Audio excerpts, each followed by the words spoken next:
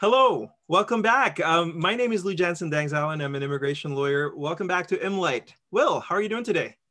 Doing very good, my friend. Very tired. It's been a busy day, a lot of announcements, but I'm grateful to be here for this show. I'm speaking today from the traditional unceded territories of the Musqueam, Squamish, Tsleil-Waututh, and Kaikat Nations here in Burnaby, British Columbia. And I'm speaking today from the traditional territories of the Mississaugas of the New Credit First Nations here in Mississauga, Ontario. And we both go by gendered pronouns, he and him. Today's guest needs very little introduction. He is an immigration lawyer in Alberta who has a huge following on social media, and he's got a very interesting background.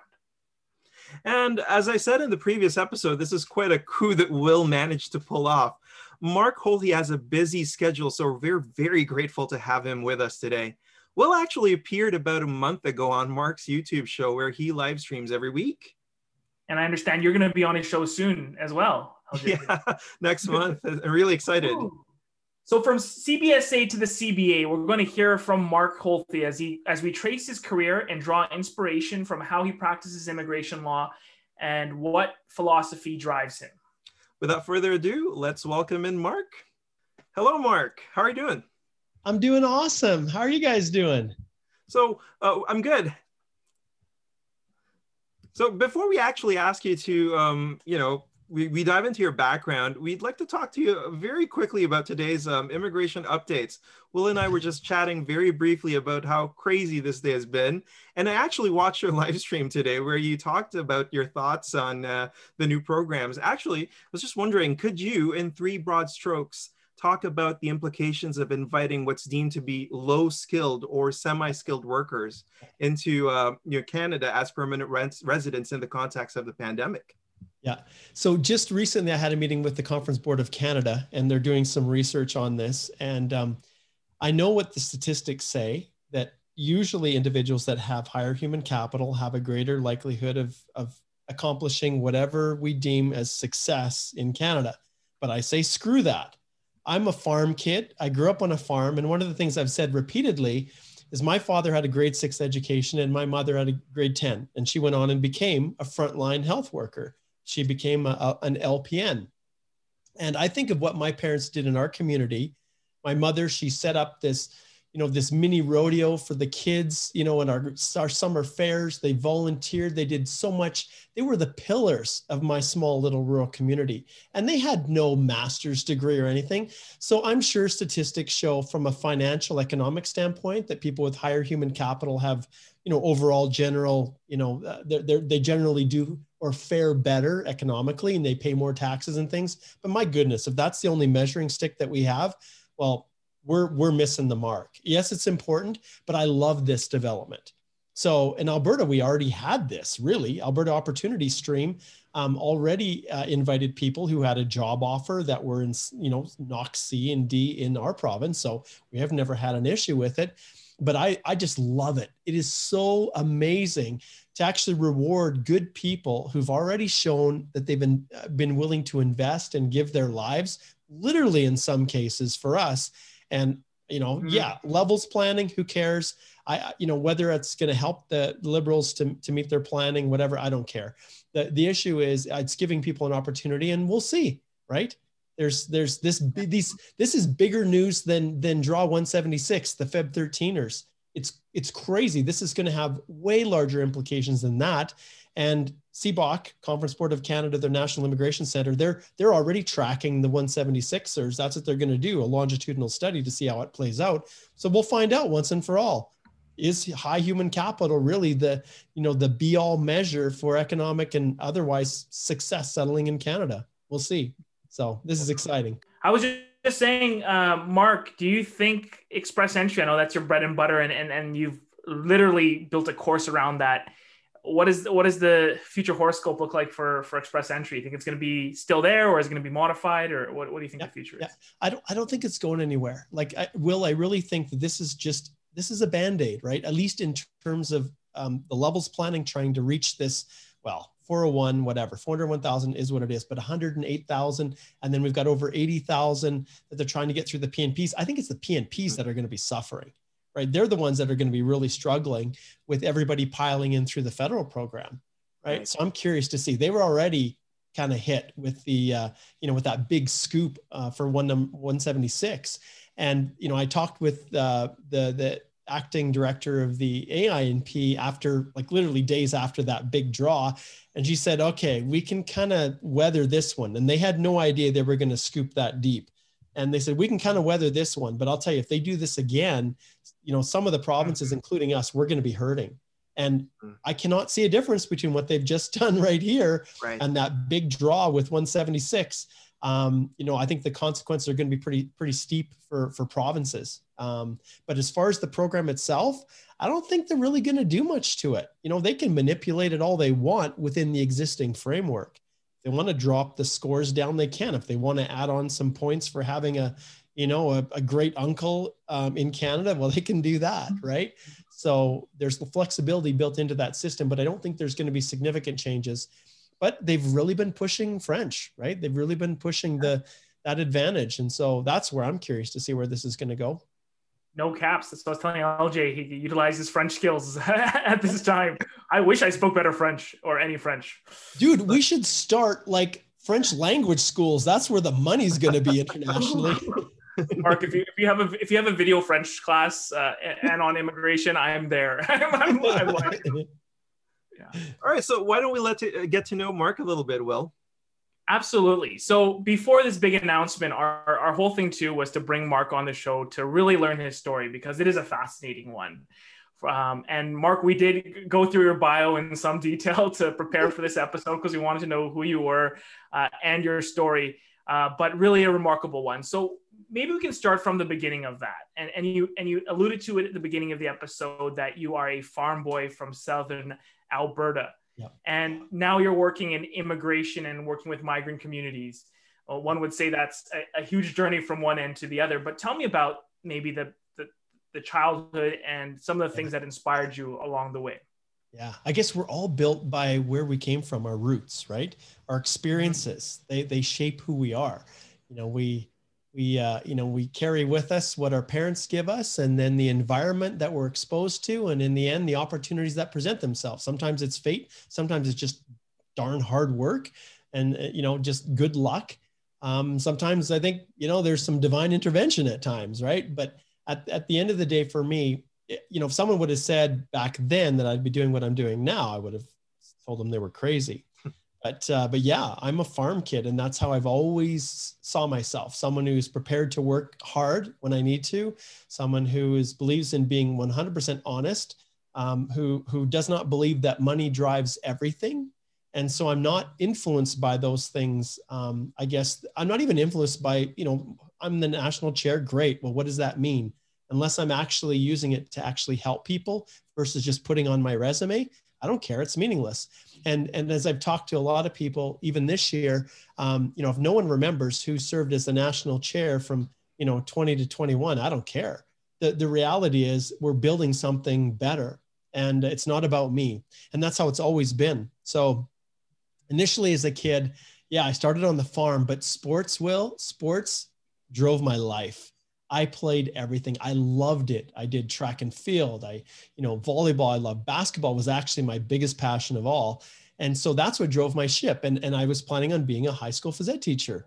And then things happen. And, you guys probably know I'm a Christian fellow. I believe in doing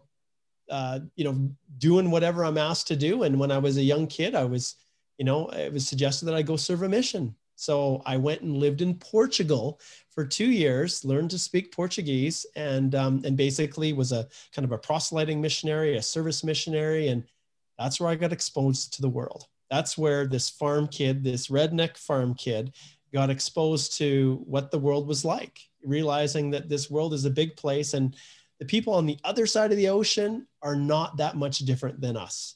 And when I came home from my mission, and that was way back in '94, I knew I wanted to do something that kind of tied in where I could use my language. Ironically, I thought, well, maybe immigration, but I continued to pursue my ed degree. And I actually taught high school phys ed for a year before I went to law school. And then from there, I got a job working on the border as an immigration officer in between years of law school. And then I had the opportunity to work as what we called a pro bono slave for the hearings officers in Calgary while I was finishing up law school at U of C. Now, I graduated from U of M, but by that time I had 2 children. Oh, and I should not neglect to mention my amazing wife who's put up with me throughout this over 20 years. Like we were married in 95, Will. I'm an old dude. Like we're talking 25, and we were supposed to go before the pandemic to Israel and have this wonderful 25th anniversary. But anyways, we'll leave that for another time. But yeah, when I went to law school, I had 2 kids, and I really needed to hit the pavement running, and I had the opportunity to work as an officer on the border, and that's what opened up immigration to me. And when I came and got a job with one of the national firms, it took me probably about 2 months before I found the right person that would support me, even as a summer student, to kind of build the immigration practice there at the time. And no one knew anything about it. So, hey, it was great. I worked as an officer, so instantly I had credibility, and they just assumed I knew way more than I actually did. And I didn't tell them different. So that's kind of how it started with my practice. It's somewhat of a whirlwind, but yeah, I'm doing what I love, you guys. I would not wish to be in a different position in my life. And I think that's pretty unique. And getting here, there's been some bumps along the road for sure. But yeah, I love what I'm doing.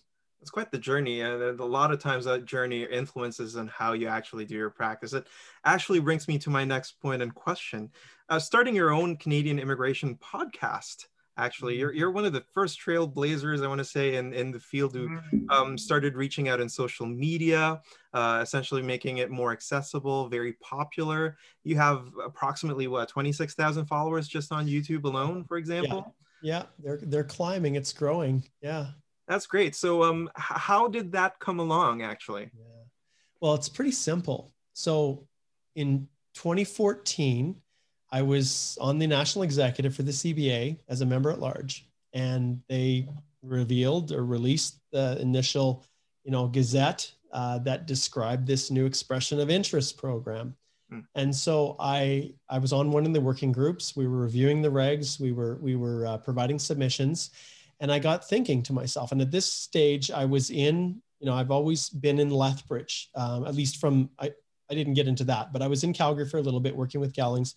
And then my mother was getting older and my family was down here. And so I had to pull back home, right? We often get pulled back to our roots. And so when I left Gallings, I left all my immigration and I just became a general solicitor, but very quickly it just followed me. And so, so that was kind of how things were, how my practice kind of evolved and grew. So I decided to move back to Lethbridge to be closer to family. And everyone, when I moved back, said, you can't practice immigration. And I said, okay, well, whenever someone says I can't do something, that's when it really motivates me to do it. So I said, well, to heck with that. I can do this. And so I had to be creative. And so initially, I did it the old school way. I got in my car, I drove to Calgary. Anytime there was a Canadian Institute law conference or Insight or any of them, I managed to get myself on as a speaker, and I would go there. And that's how I would build my practice, even though I was here. And then being in a smaller community at that time, there was lots of global firms that wanted Canadian correspondents to deal with the Canadian work. So I had a wonderful practice doing business immigration. But over time, the world shifted. The Big Four kind of took over and everything changed. And it wasn't as easy because I didn't want to join them. And so I was here in Lethbridge, did the reviews of the initial proposals for express entry, and saw an opportunity. But I also saw this horrific thing happening for all of the Filipino community that I knew and love here in Alberta, who were going to get blindsided by this, that were not going to be prepared. And so I started off by writing blogs, the top 5 things you need to do now. Twice it crashed my website. And I realized that in all of the, once express entry rolled out, people were unaware, they were unprepared, and they weren't going to be able to qualify. And so I was trying to give them heads up in advance. And I do consult after consult with these wonderful people from the Philippines. And every time they came to my office, and I had one in Calgary, it was basically, well, there's nothing I can do for you. If you've come to see me a year ago, I could have fixed it. So then I discovered podcasting, and I realized, okay, this is totally inefficient. And I hated charging them after telling them, well, you're basically going to have to go home. So I created the podcast so that I could amplify the message and warn people in advance. And it wasn't even designed to really promote me. It was more just coming purely from from a standpoint of giving and helping. Right. And so anyways, I started the Canadian Immigration Podcast with just me talking. And it was just, okay, be aware. This is what you need to do now to prepare for express entry. It's coming. These are the changes that are going to happen. And that's how the podcast got started. And that was my first introduction kind of to the world. And I could live anywhere in podcast. It didn't matter. So that's the podcast side. That's wonderful. Wow. Mark, I have a question. What would you tell a junior lawyer right now who is interested in doing this information sharing work, this, either podcasting, writing, blogging, but are facing from their, be it employer or whoever pays their bills, saying, get back on the billable work, show me the hours. Yeah. What is your advice for that? For awesome. Move from the firm. Well, leave them. Anyone who does not see that this is worthwhile or valuable, they're not interested in you as a lawyer. They're only interested in maximizing the profits in their pocket. And let's face it, what's the purpose of a partnership? The purpose of a legal partnership, yes, it's to mentor young juniors, but really it's to maximize the profits in the hands of the partners at the end of the day. And there's nothing wrong with that. Like, it's a business. And if you're not making money, why the heck do you do it? At least from that kind of a standpoint, right? It's such an undertaking to manage a firm. But for young lawyers, and you're trying to build your own world, especially in the pandemic, how are you supposed to, you can't go out for lunch with people. So this only just amplifies the importance of getting a presence. And Will, you're a perfect example. You guys are a perfect example. I love what you're doing. I'll support you till, as we say here, the cows come home. Like, you guys are doing awesome, awesome things. And I love your blog, Will. Like, you look at what Stephen Murins has been doing with his, just so powerful. And so it's all about giving, right? You just give. And, it's, that when you do that, people, just by their very nature, they can't help but like you, right? And when they know, like, and trust you because of the information you're giving, then they're in a position to say, I want to hire that dude, right? So I love what you're doing. And when you're putting, when you're putting the profits and the finances at the back, and you're doing what's right for the sake of doing it, oh my goodness, the world is just open to you. So for young lawyers, this really is the future. And considering my background as a farmer, that's the only way I can describe it. It's like being a fruit farmer. So if you're gonna set up your nice cherry orchard or whatever, you're not gonna get any cherries that first year. Like, the trees have to grow, they have to mature. This is slow stuff. But once it does, once you've built it, and it might take, like, it took me literally 6 years, like 2014 until now, probably 2015 is when I really started doing it, until I'm now seeing the full fruits of all those labors, hours of just answering people's questions for free and just curating groups. Like, the one Facebook group I have is just crossed over 127,000. Wow. That is just express entry. But when it started, it was me spending 2 hours in the morning, 2 hours in the evening before I went to bed, just answering every single person's question on there. And then it grew and grew and grew to the point I couldn't do it anymore. And then I discovered from the podcast, video, Facebook Live. Yeah. And that took me off in a whole other direction. But long answer to a short question, you as a young lawyer, you take whatever you can from the place you're at. If they're forward thinking and they're willing to, look at new ways of doing that are going to benefit you, awesome, go for it. Stay with them, work with them, be patient.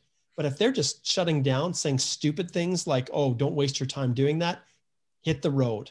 First, find another job before you leave, but look for an avenue where you can really grow and develop yourself. Wow, Mark, powerful words. Honestly, I really appreciate the strong words on, cutting it out on your own.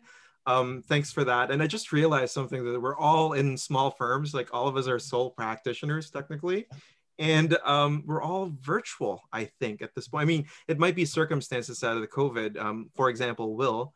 But you, Mark, I believe you've transitioned to some form of virtual office long before the pandemic did. Can you tell us something about that? Yeah, so obviously being in Lethbridge, the whole nature of my practice has really been virtual for all intents and purposes. I had a few clients here, but probably about 5% of my clients were actually in Lethbridge and 95% were outside. And really, when you're dealing with business immigration, rarely do you see your clients anyways. And so when I got started, it wasn't really that big of a deal, but you look at this whole concept of virtual and cloud-based. Well, that's where we're all going. And this concept of needing to be in an office, well, you look at the big four, like very rarely do at least EY I know, and firms like that, don't even really have your own office. It's just like plugging in and going, and it's just very fluid. So those concepts are around. And we know that from an overhead standpoint, if you can cut the overhead out, well, it means that you don't have to charge the rates that you would otherwise, but it also means more dollars in your pocket. And for me, more time to be able to do pro bono work. And, and so that's a big part of what we do within our firm as well, is just pro bono work. But in December, so the story was, I've had so many different configurations of firms trying to find the right piece. And this is kind of goes to what you said, Will. I've always tried to partner. I never wanted to practice on my own, but it's always been really hard to get a junior lawyer here in Lethbridge to just join me and just do immigration, because technically it's a career limiting decision.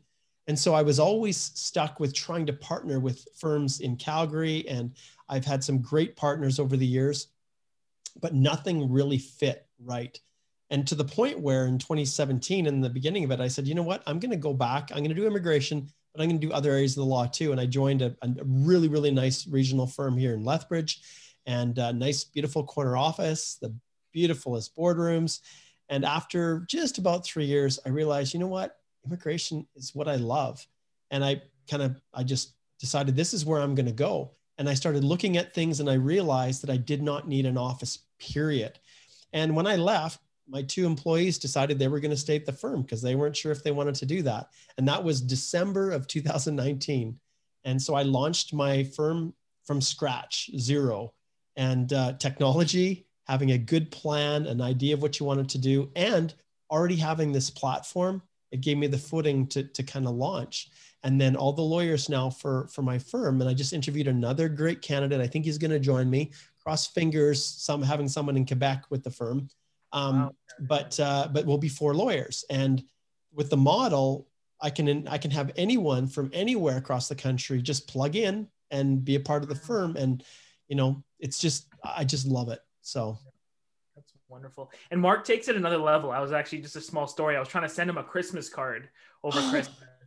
And I know most firms, like, they have some sort of like mailing address, or they've used, like, I utilize like a space sharing where you actually like utilize a front office. I couldn't find Mark's mailing card, so I'm gonna have to give it to you hand delivered one day. But that is, I mean, he pushes the envelope in ways that I think some of us are scared to, right? There are firms that are scared to give up their downtown real estate, scared to give up a physical location or even a sign on their door.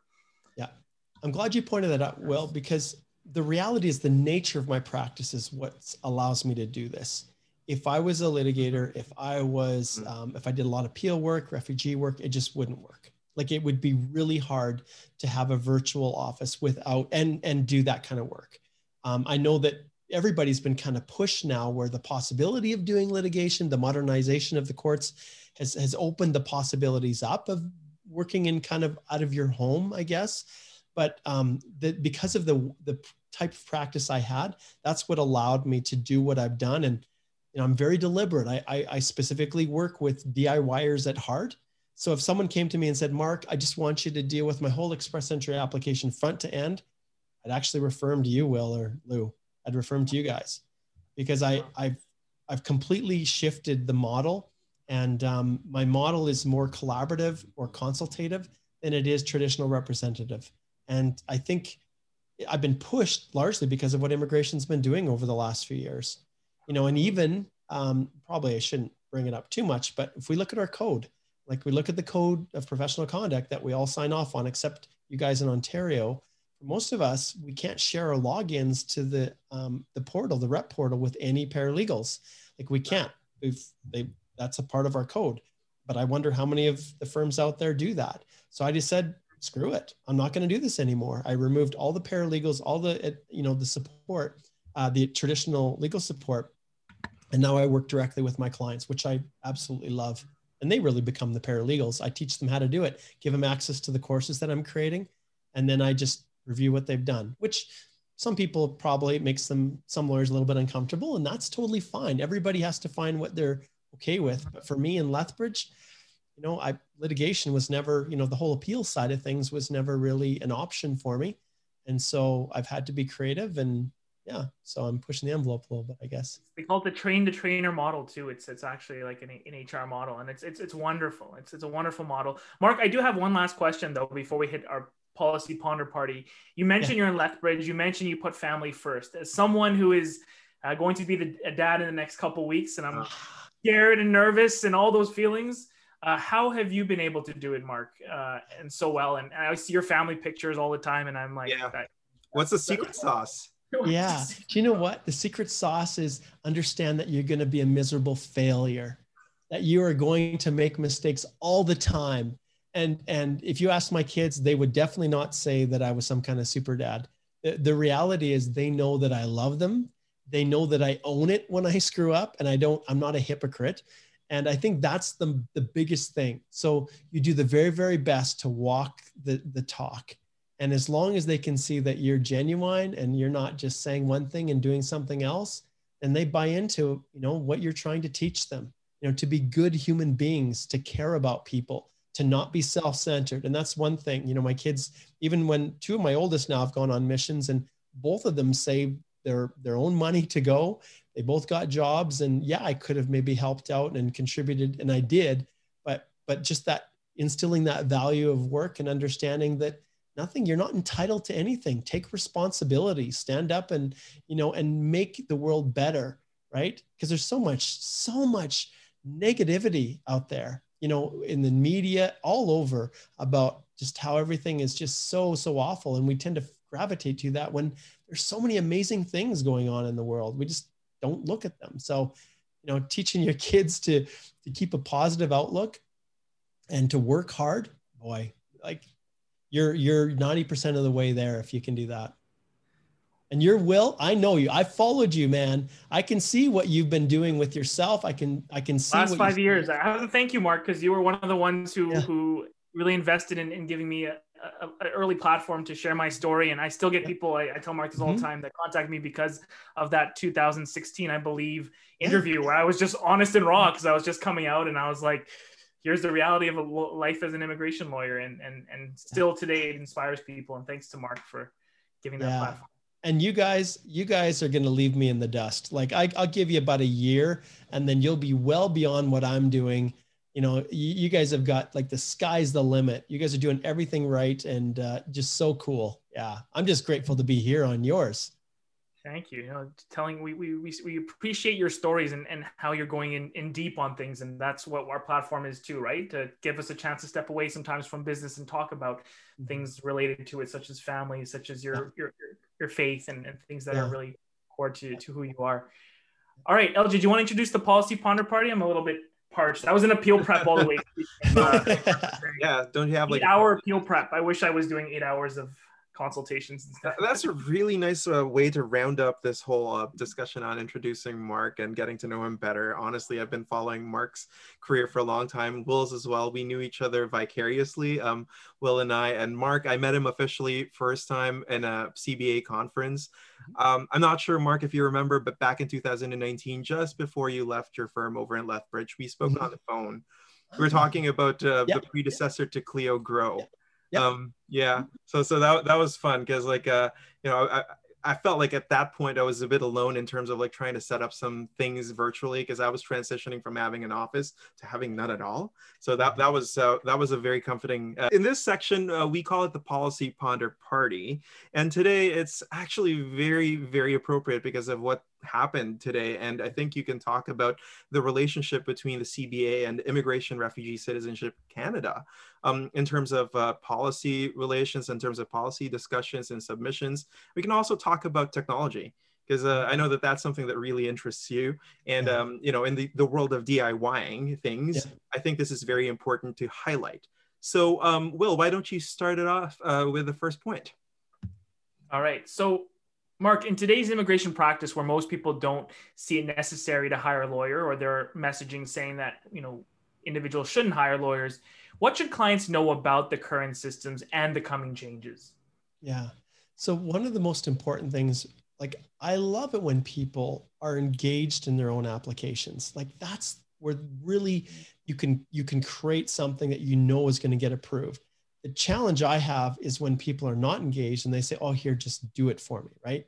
And so I'm never concerned about people who want to do it themselves. And my goodness, if there's anything that we want to learn how to do, what do? We go to YouTube and search it up, right? And there's something that tells us how to do just about everything.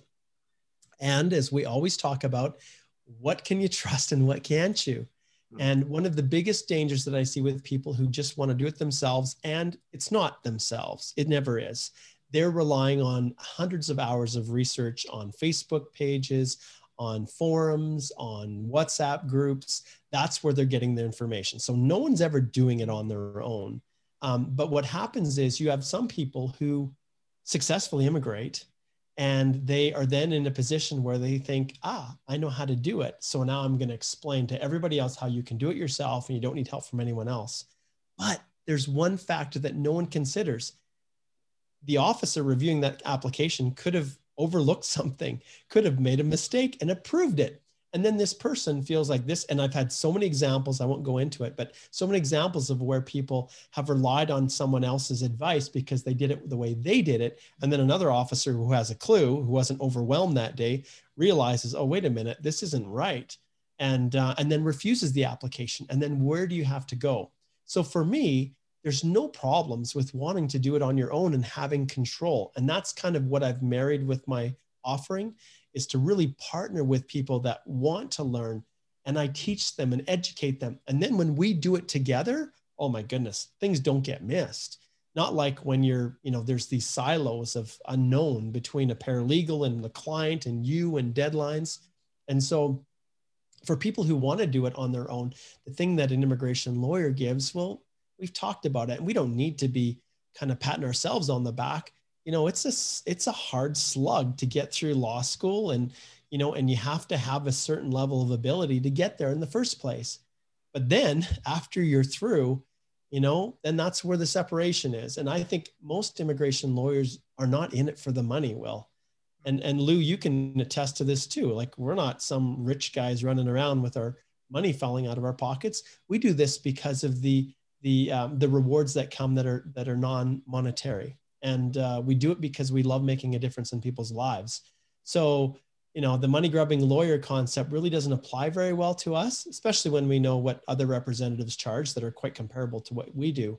But for people who want to do it themselves, the advantage to using a lawyer is that you've got someone who really understands the law, not just learning off of the backs of previous clients or, trying to use their experience to teach you. We can actually read the law, understand it, interpret it, and then understand also if an officer makes the wrong decision and refuses your application, we don't accept that. We don't say, oh, that's too bad, resubmit. We're like, screw that. That's wrong. Okay, here's what we're going to do to push back, right?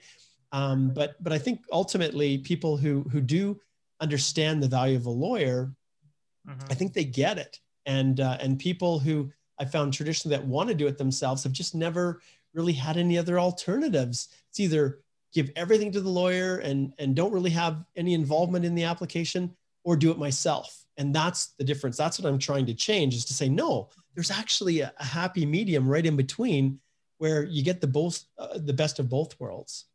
So, Mark, a quick follow-up question to that, and then I'll let LJ ask a question too. Right now, one of the big challenges of doing the work that you do, which is incredible, we are up, clients are meeting us. They're not going through agents. They're not going through assistants. They're not going through surveys to ask questions or questionnaires. You're providing that advice to them. But we're also doing work that is traditionally called review work, where we don't, take full representation and the clients are submitting on their own with our guidance and advice. What would your recommendation to IRCC be about making this system better and frankly, allowing it to conform more with our ethics codes and with all the things that exist in our practice? Yeah. So we've seen a real trend, Will, for immigration to kind of consider representatives as an afterthought. We've seen a lot of changes with the online citizenship, the landing portals, a lot of things that are now moving. Even Alberta, like our immigrant nominee program has completely cut out representatives. And so there's a real trend towards that. Now, there's a lot of reasons why that's happening. A lot of reasons. And I'm not going to get into some of the more controversial ones, at least that we as lawyers feel are contributing to the problem. But the reality is for immigration, they need to understand that we are an integral part of the process, and we actually make their lives easier. When people come through us, we can screen people out that don't have a chance. So they're not submitting applications that really don't have any chance of success. And so that's one advantage, but also putting together a well-prepared application is a critical component to making an officer's life easy. And I think sometimes, and it's hard with lawyers too, because we're the ones that are on the other side of the trench in the trench warfare, right? Because when we don't see something going kind of the way that we think should be for our clients, we make their life a little bit more difficult. And so that creates this tension between us sometimes and the officers. And sometimes we can be arrogant too, Will. We can really be arrogant when we think we understand the law better than the officer, and we take great pains to demonstrate to them that they don't know what they're doing. That's not a good recipe for a good working relationship. And so we've created it ourselves sometimes, just being a little bit overbearing, I guess, in how we approach things. We could be a little nicer, I think, as lawyers, and you'd be amazed at being kind, like how far it gets you with the most crotchety, angry, just almost borderline abusive border officer. Like when you're just kind, it's amazing how they kind of soften, but not always taught to be that, right? So. Absolutely. I was just saying that I think there is a huge access to justice role played by lawyers who help out on specific parts in limited scope retainers. And I think that the system can do a better job in helping us facilitate this important work. Because even right now, with the discussion of whether to include the use of representative form or not, and whether the client themselves has to disclose. In some cases, they don't want to disclose that they saw a lawyer, right? And they want to do it themselves with just a little bit of input. So I think that there's ways that the system can also help facilitate. It's interesting. A great colleague, I won't mention her by name, but she just recently showed me what she does on her use of representative forms. And I loved it and I adopted it. And basically, she literally lists right in there on top of the form, I am not a representative. I provided consultative advice, and she doesn't even sign the form. And by the email header, she says, do not send any correspondence. I am not representing this individual, but I'm disclosing that they consulted with me. It was a brilliant idea because, over the last little while, especially as we've transitioned to more of a review model, I'm getting all the correspondence for all my spousal sponsorships that we reviewed and submitted, and I included a use of rep. And even though all the correspondence was supposed to go to the client, it's now coming to me, and that's fine. So now I'm just, unpaid kind of pro bono. Here's the next step. And, but I've learned there's little tricks that you can use to try to clarify to them that distinction. So. Yeah, to circle back to Will's point earlier, and I think really rounds it up perfectly. We were talking about that when we were writing the script for this episode. That is interesting that the representative system with IRCC kind of looks at it from a binary perspective, whether you're in or you're out. I think that's kind of like where Will was going with this question. What are your thoughts on like essentially creating that gray zone within IRCC, Mark? Yeah. Guys, I don't know if I have an answer for that. I'll be honest. With the whole nature of how we practice, there are so many different ways in which you can represent and support a client to get the result they want. And, as I look at, even within Express Entry itself, the ability that we have to communicate, the challenges that we've had with the web form updates and use of reps being rejected. This is something that we've discussed directly with Minister Menachino in our CBA executive meetings that we've had with him. And so I know that they're wrestling with crappy representatives, people who are exploiting others. And when I look at all of this, trying to find that balance, I don't know if I have the right answer. I don't know if I can, yeah, I don't think I could. That's one I can give you guys a really solid answer. But that's the answer, Mark. I'm I think lost. it's just that it's complicated. Like Yeah. that, the reality is you can't just like give a straight answer to that, because you're right. They're wrestling with a lot of different issues, different perspectives, and you have to balance that. Yeah. But let's shift a little bit, actually. So if you were able to identify three of the biggest pain points that IRCC would have, whether it's regarding technology, operations, and you were given a free hand, what would you do? These policy questions, I'll tell you, a free hand to make changes within immigration. One of the things that I would do would be to open up communication. That's the first thing. So there's been this massive push to cut off all lines of communication in order to improve efficiency, expedite processing. And I understand that when there's a cost to having people available. But my goodness, when I look at the train wreck that's happened this past year, whether it's spousals or other things like that, where, there's been applications that have been refused improperly, people have fallen out of status, their ability to work, all these things, because of what happened with the paper applications being shelved in boxes. When I look at that, I don't know. That's first and foremost. That's one thing that, without a doubt, I would open up those lines. And I can still remember when Kenny at the time decided to close all the smaller offices. It was all part of this centralization. And even the office in Lethbridge, we had an immigration office here, and they closed that and centralized it to Calgary. But I think that's one thing that I would change, is open up an ability for people to actually communicate. Because I think in the long run, I don't think the expediency is worth it. I don't really think it is. And so, for sure, that would be one thing. And, you've got so many things on this wish list that you'd like to see different. Personally, I wish there wasn't so much animosity between council and the stakeholders in immigration. We've come a long way with the department these days, a long way. Our relationship has never been better with them. But I think collaborating and working together with stakeholders and really listening to them makes a huge, huge difference when it comes to the development of solid, reliable policy to drive the ship. And sometimes when decisions are made in a vacuum without consulting with people that are on the ground, I think things are missed. And then it creates more problems sometimes than if they would have just sought advice and direction. And it's interesting because I guess I should probably say with that advice that that immigration should continue down the trend that they're going, because they really have, guys, they really have been good and very open, and full marks for them. IRCC, CBSA, not so much. And I've got my own kind of feelings on why they tend to be a little bit more closed off. But I think generally speaking, those are two things anyways that I personally would like. There's so many things you could pick out and you could pull apart within each of the different programs and the ways things are done. Yeah. But at a very, very high level, those are two things that I would probably identify for myself as a wish list.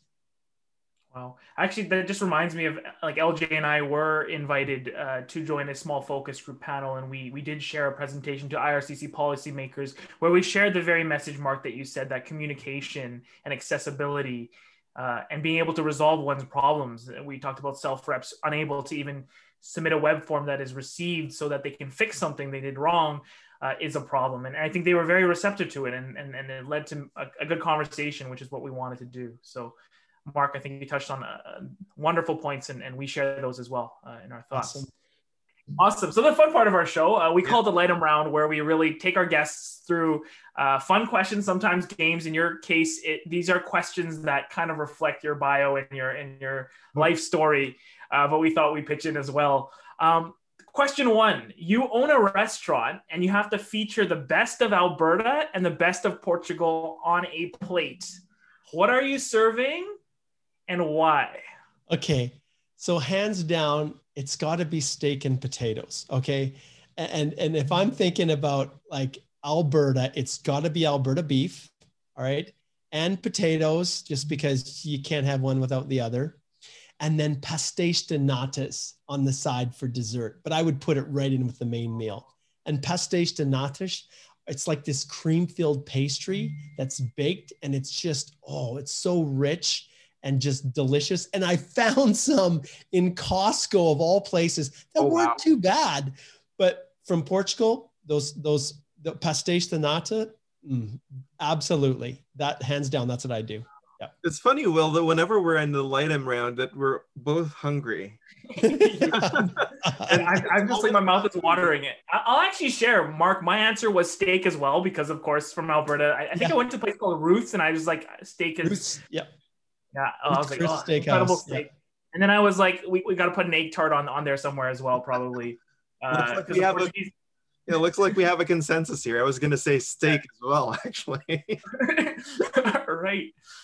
Well, that's a quick question. We want to go number 2, LJ? Sure. What's your worst memory of PE class? Since, you taught PE and you were so much into sports, I'm actually just curious, what's the worst? What's the opposite spectrum to that? So the worst, so you're talking about the worst memory of me teaching in a physical education class or being in it itself, or? Either or. Hands down, distance running. Running. I hated running long distance, and I did a lot of track. And there was always these beginning where we all had to run and build up our core and our cardio. I'm like, freak, I'm a high jumper. Okay. But anyways, that was the worst, running long distance. And all of my distance runners and like, they're awesome. They're great guys. But I kept telling them, look, by the time you're done your 10K, race, you're so exhausted that you don't have the energy to celebrate. And so, so there you go. There's the worst memory of PE classes is distance running. Well, sounds good. Now, LJ, you go first. I need to think about this a little. Being picked for basketball, because I'm the anti-Filipino here, actually, because you probably both know the Filipinos love their basketball. They love it. I'm not into that. So sorry guys. So that was my worst memory, being picked for basketball class. Yeah. Wow. I'm gonna go with the sit and reach test. I think that's God. I think it's a biased test. I think it didn't take into account like certain genetic short arm problems that people had, but no, I barely touched the box every time, and it was quite embarrassing. So I put this test. Nice. That's a classic. It is one. That and the 12-minute run, like how many laps you could do, I was always like, not. Awesome. Wait, our last one. Go ahead, Mark. You were saying? Oh no, I was just gonna say I have very fond memories. Well, no, they're not fond, but of the 12-minute run. Oh yes. Incredible. I was always the slowest one in my class, so it's speaking of which, pandemic, need to get back in shape. I don't know what you're doing, Mark, but you're looking much younger than your years, and I'm going I put on so much weight. Will, I'm back on kind of a program to try to curb my Netflix / snacking in the evenings to try to get back into shape. So but today was no lunch. It was so busy. I didn't even have time to stop for lunch. So I'm looking forward to getting something to eat here in a little bit. Steak and potato. Yeah, exactly. Steak and potato. Steak and potato. I want that too. So last question. Tell me your favorite border story, either when you were working there or if it was a client story and you accompanied them as a lawyer. Yeah. What's your favorite border story? Okay. So I'm a summer student, and this guy comes in, and in that port of entry, the immigration, it was before 2002. So I worked 2002 when the legislation changed. But at that time, it wasn't CBSA. Immigration was separate from Canada Customs. And so they would do the search and seizure on the road, like down on the main level, and they would refer people up to us for the secondary examination. And in the Carway port of entry, it's a 2-story. And, I can still remember being back in one of the corner offices. We didn't have anything to protect ourselves in case we had crazy people. And we had this little buzzer under the desk that we could buzz if we, needed the customs guys to come up with their billy clubs, because I don't think anyone was armed at that stage. Anyway, so I was interviewing this guy, and his story just didn't make sense.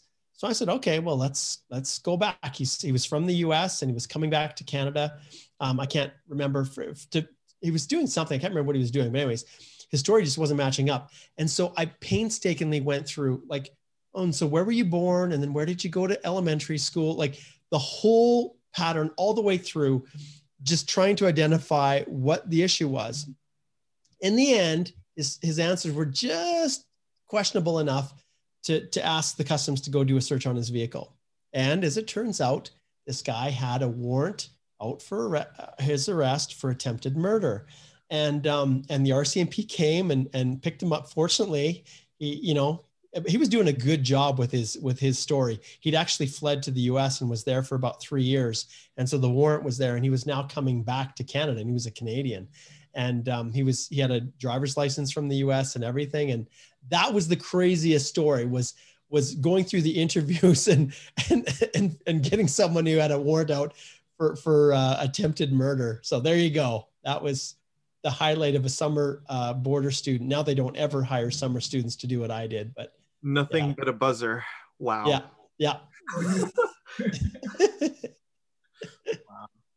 All right. On that note, Mark, thank you so much for sharing your time with us tonight. I know that I picked up a lot of inspiration, of energy, and I guess like the impetus to keep moving forward. How about you, Will?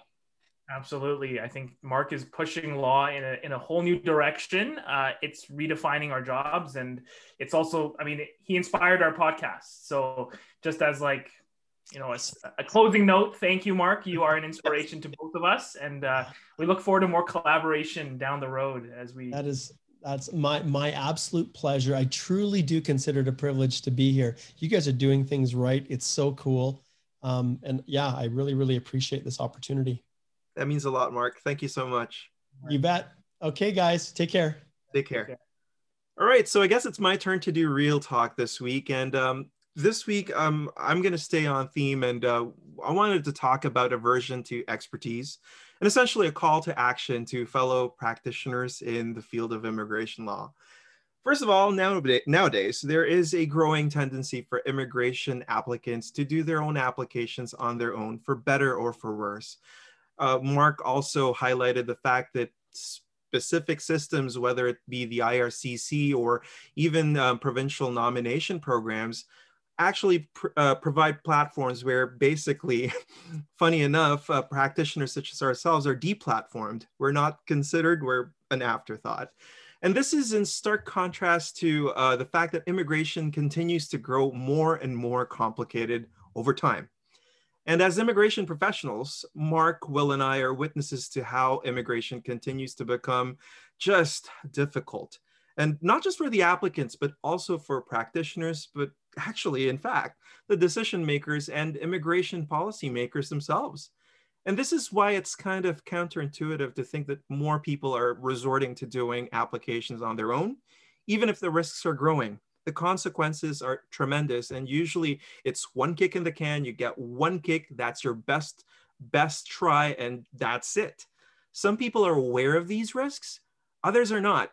So essentially, Will, tonight I'd like to do a call to action, not to hire us, not necessarily, no. Rather, this is a call to action of sharing our toolkit as immigration practitioners to immigration applicants, essentially tweaking the business model, shifting things around in the practice of law to help, at the end of the day, our clients, to help them approach their immigration application with the knowledge and the tools that we as immigration lawyers normally would have. This really punctuates the shift in the last few years, I would say the past decade, since the 2008 financial crisis, where a lot of firms have been steadily adapting to the new technological realities, to this, let's say, disinterest and I say, dissociation and diffusion from points of authority, such as, lawyers, for example, and people will naturally do things on their own.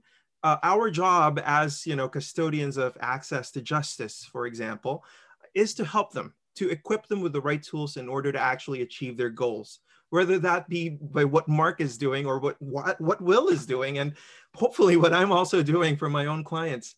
And that is Real Talk tonight. Thank you so much. Very, very powerful. And actually that leads to our closing today of telling you about our next episode.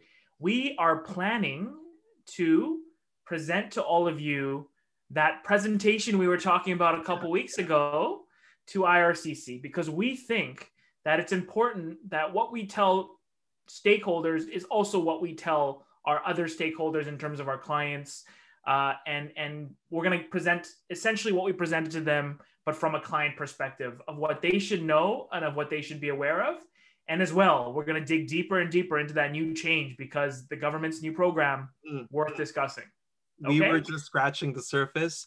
And to dive into next week's topic, we'll be talking about post-graduation work permits. I'll be talking about transitions for healthcare workers.